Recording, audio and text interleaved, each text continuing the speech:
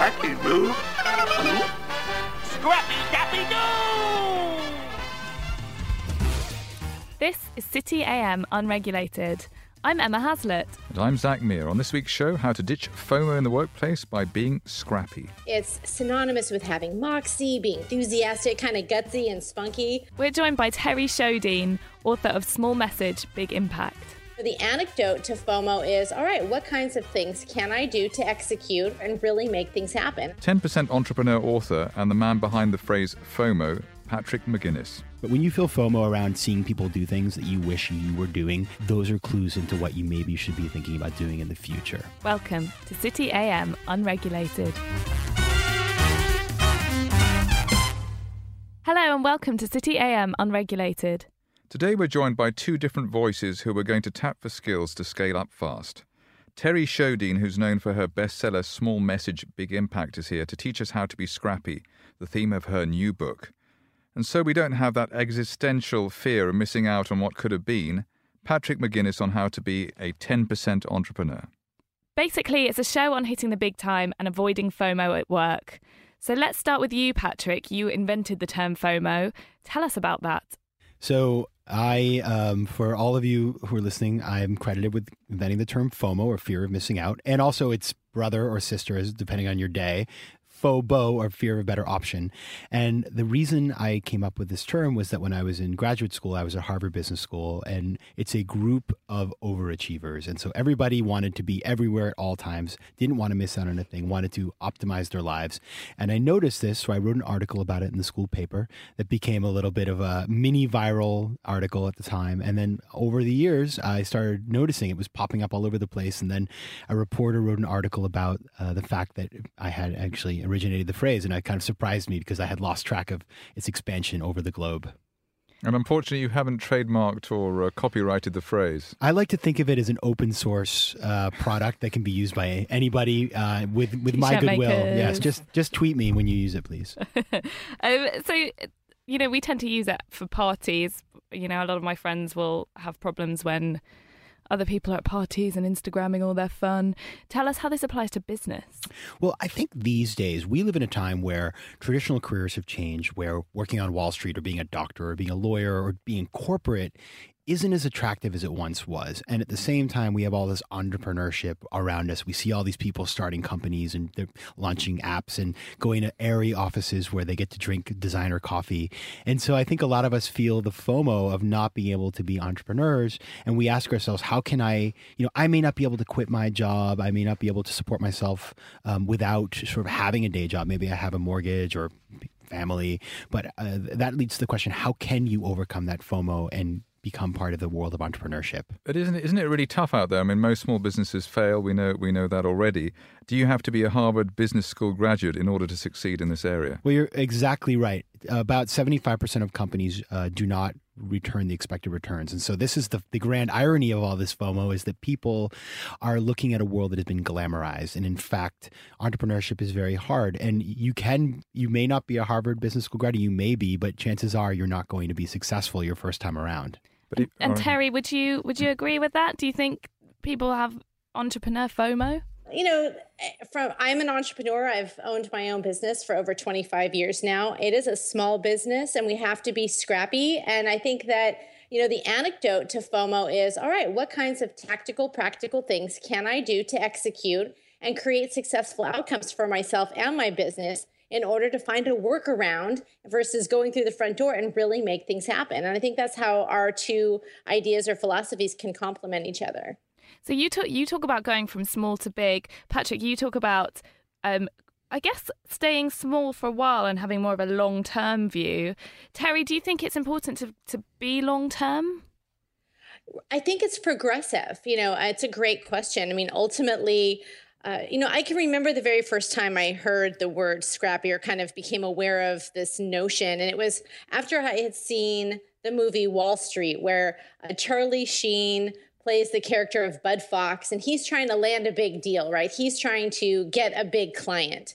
Along the way, of course, he's still serving the little clients, right? The medium-sized clients. But in the back of his mind, he knew what could really help him kind of advance in his career and also his financial income was to play a little bigger. So I don't think that you can just, surrender your small and medium sized plays in order to play big. I think it's part of this whole kind of progressive nature of your goals as an entrepreneur, or as even as a sales professional working within an organization, or even if you're a career transitioner. You might be at one stage of your career, but you're going to get scrappy and play a little bigger so that you can advance in your career level. So it really just depends on where you are, and playing big is, what does big mean to you?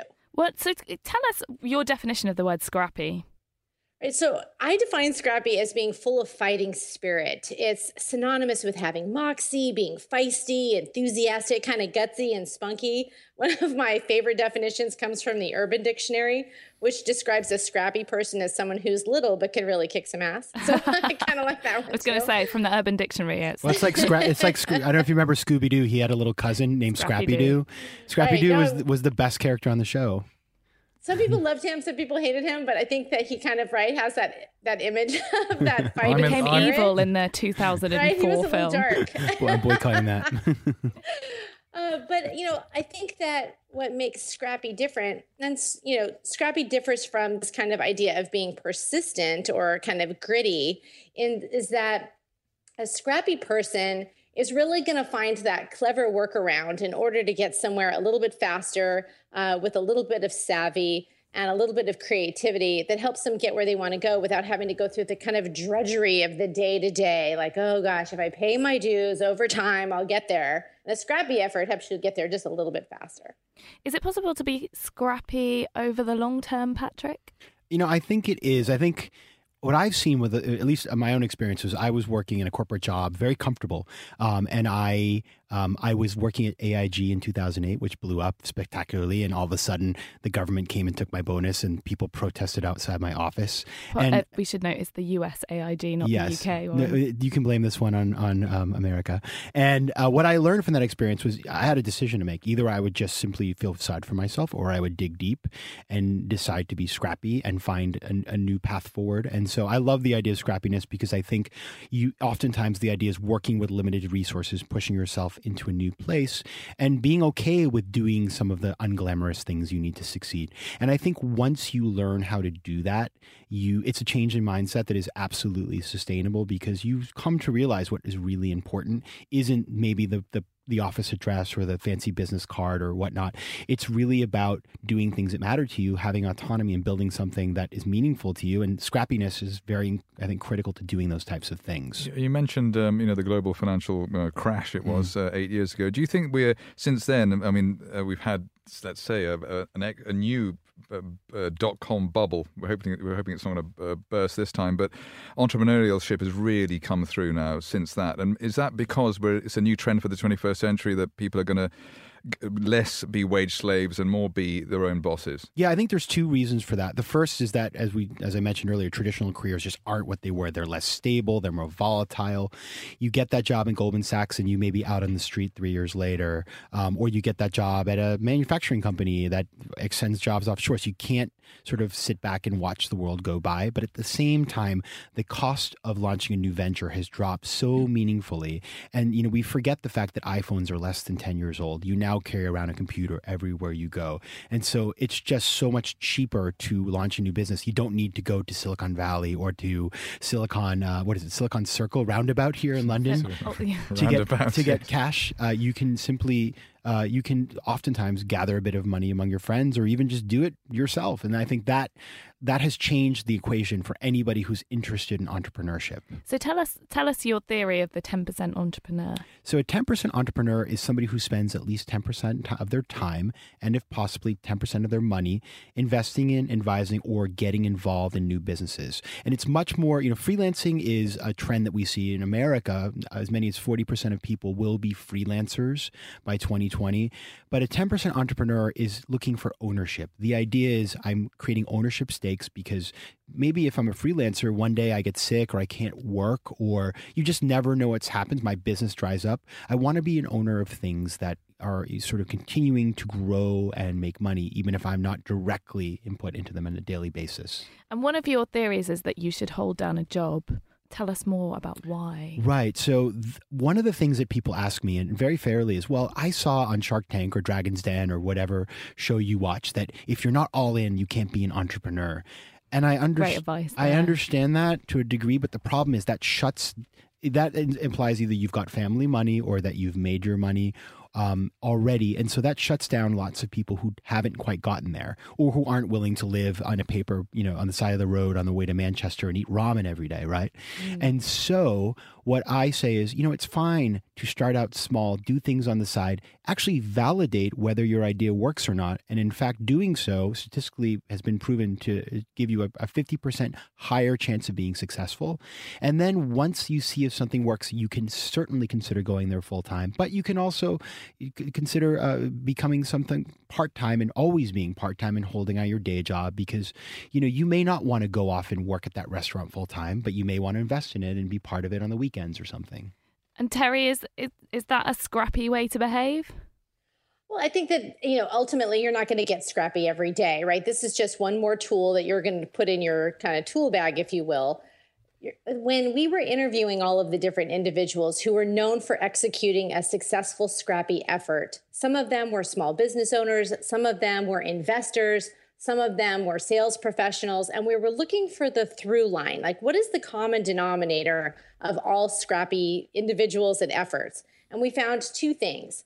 When we asked them, what made you get scrappy? It's because they were irritated, frustrated, they were annoyed. They wanted to find some way to change their circumstances. And I liken it to a little piece of sand in the bed of an oyster. Without that irritation, it creates no pearl. So it's really nice to think, okay, I want to start my own business or I want to change my circumstances. But that how-to mechanism is usually where the block comes in. So the question becomes, all right, yes, I'd like to start my own business or I'd like to advance my career, but how do I get there? And when you kind of listen and learn from those scrappy individuals who broke out, it will stimulate ideas for you. You might not think, oh, okay, I'm not going to do that, but I could do this. I could morph that concept. And I think when you start to really get into a mindset of practical, tactical execution, then that vision becomes reality and you can kind of put your boots on the street and make it happen. And that's really how the two ideas kind of complement each other. You can have this 20,000 foot view of where you want to go, but you better have your boots on the street and get scrappy and do the work to execute, whether it's 10%, 20%, and then ultimately being all in at 110%. And presumably holding down a job and running your business or entering the kind of entrepreneur sphere at the same time is the best way to avoid FOMO? I think so. And, I love what Terry said because one of the really critical things that people need to do is find things that they're good at, but also that they enjoy. I mean, that's where the best projects lie, because if you're good at them, it means you have the resources to do the appropriate work to know whether or not the idea works and actually marshal the resources you need to be successful. But being an entrepreneur is hard work, and it's not that every day is going to be great. Some days you will not have FOMO. You'll think to yourself, why have I done this? But it's the passion piece that gets you through the obstacles and the sort of the late nights and things like that. And so I think, we should be bundling our books on Amazon because one thing that really bugs me about, so I don't read that many business books. I've read a bunch now because when you, as Terry can attest, when you write business books, your publisher sends you like a gazillion. And, really fun. Yeah. But I noticed a lot of books like give a really great idea, but never show you how to do it or are completely impractical on what you really need to do. And so I was really focused on, giving people a sense of reality and making sure they knew this is not an overnight thing. This is a lifestyle that will take you someplace over a period of months and years, not simply a quick fix, get rich overnight, working 4 hours a week kind of thing, right? Right. And to kind of piggyback on that, there's a great quote from Jim Carrey where he says, look, you can fail at what you don't want to do. So you might as well take a chance on doing what you love. You could be in a job that you despise every day, right? You might be paying the bills, but that's not living your life. So if you're hating it, what is worse? Like being in a job that you hate every day or actually kind of living your dream and taking the chance? And yes, it is hard, but either way, it's hard. It's hard to be in a job that you don't like just as much as it's hard to be an entrepreneur. Yeah. So, why not believe in yourself and give yourself a shot, but do so in a well thought out, practical, tactical way think through your strategies, and then A, you avoid FOMO, B, you get a little scrappy, and C, that's how you make it happen. One of the things I enjoyed, Terry, was your list of common scrappy mistakes to avoid. Bribing people, lying to people, presumably punching them in the face is not a good thing to do either, but playing dirty, and I suppose the judgment call thing as well, poor judgment. How do you avoid these things, and is it something which is learned or something which you've got got an innate ability to avoid? How does that work? Right. So my mantra is always, look, let's keep it classy and scrappy. I think you can come up with a beautiful, clever way to gain access to individuals and to make things happen without being off-putting, irritating, or annoying. Unfortunately, under this kind of concept of, I was trying to be scrappy, people, really didn't really think through what does the recipient or the receiver really want to hear. And so in really simple terms, some of the best ideas are you go, oh my gosh, that was just so clever. That was just an amazing way to come up with access. So, for example, you may have heard about the young Girl Scout who decided to kind of bypass the door-to-door, visit your neighbor, try to get people to buy cookies, get them to sign up, and then go back and deliver the cookies. She just bypassed that, and she and her mom set up a Girl Scout cookie stand in front of a legal marijuana pod distribution center in Northern California, and they moved 117 boxes of cookies in 2 hours, right? That's pretty scrappy. And, well, I understand, I think you guys call it Girl Guides. I'm sure that's not the approach that the Girl Guys want us to do, but you can see the idea here, right? Let's find a clever workaround that helps you get where you want to go faster. That's a little bit edgy. You could do something you might think, oh, that's not me. I wouldn't do that. But you can kind of put you in a mindset where you're like, all right, what is a good, clever workaround? And do you have the address of this cookie stand just for a friend of mine? When does a clever workaround become a little bit stalky or inappropriate?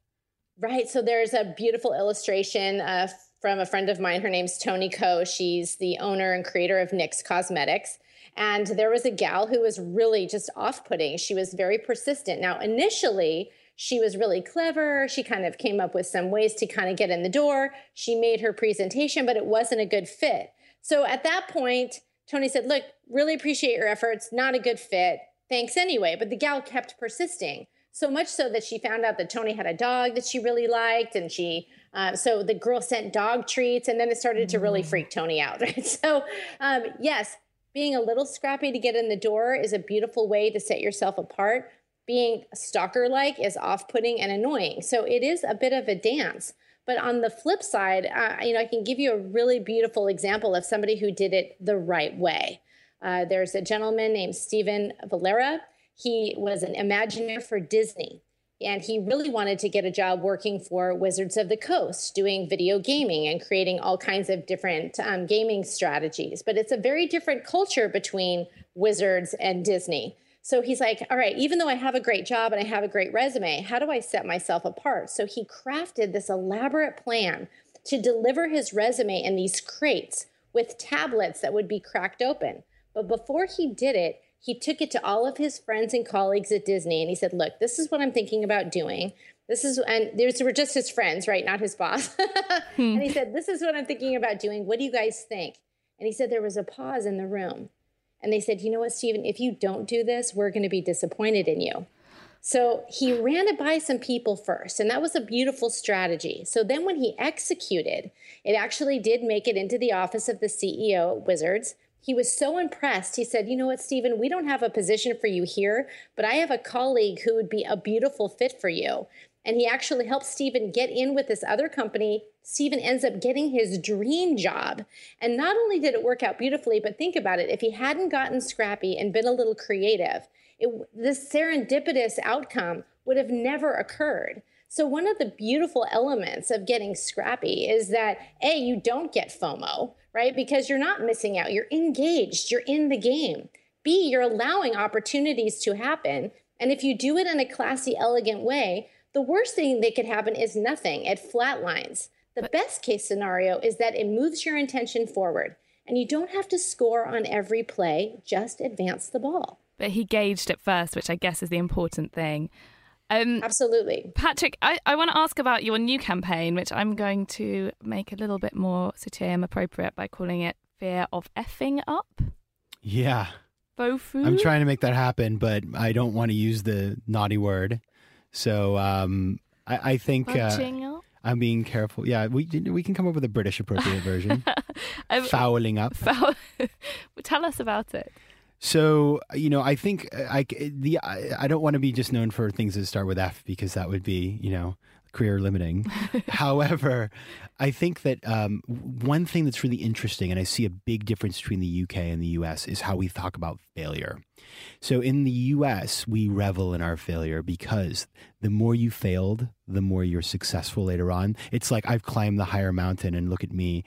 I feel, and I've seen this here with 10% Entrepreneur, we've had really wonderful reception here in the UK because I feel like failure and risk-taking is a different place in the culture here. And entrepreneurship is newer, and so there are fewer success stories, and there is less of a willingness to talk about failure. And so, isn't it the case that for the UK, FOFU is more appropriate than FOMU? Could be. I mean, I do. FOMO, sorry. I do. I do feel that it is.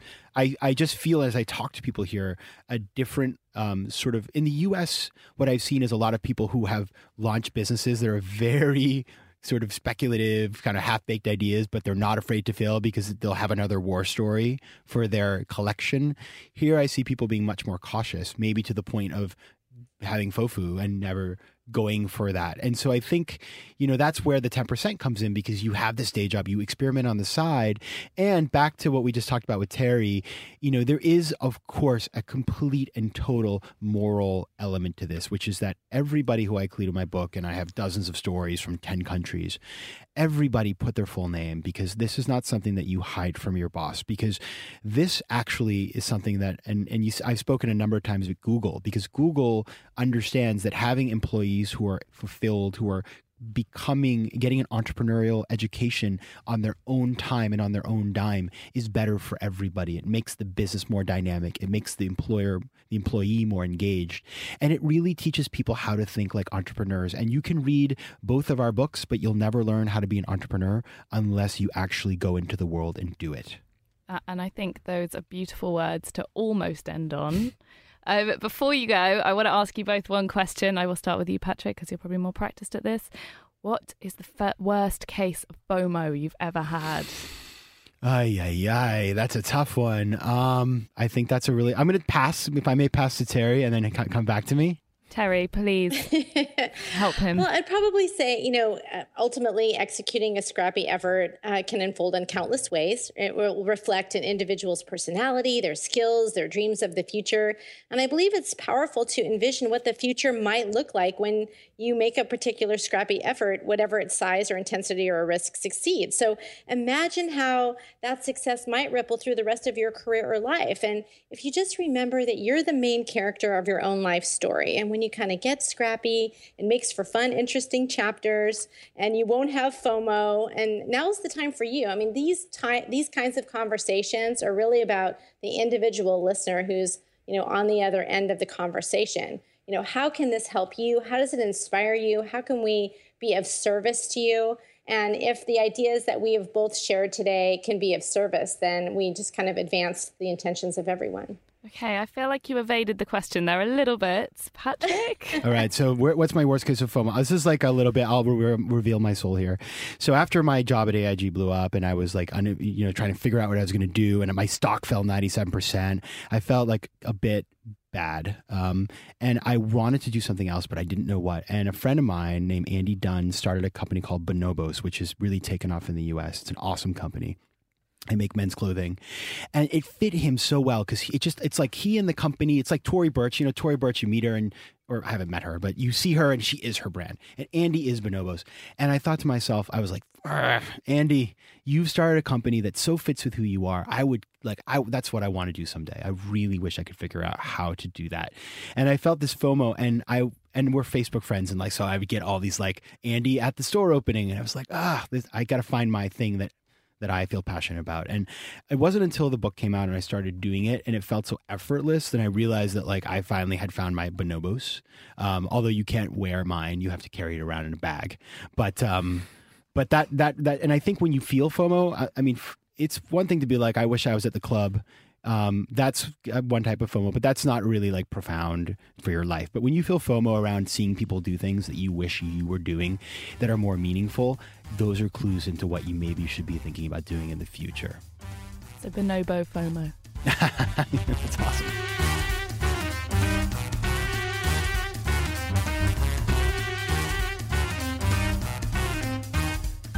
With thanks to Terry Shodine and Patrick McGuinness, this has been City AM Unregulated. As ever, you can get the podcast on cityam.com or download it on Audio Boom or iTunes. City AM Unregulated is an Audio Boom production.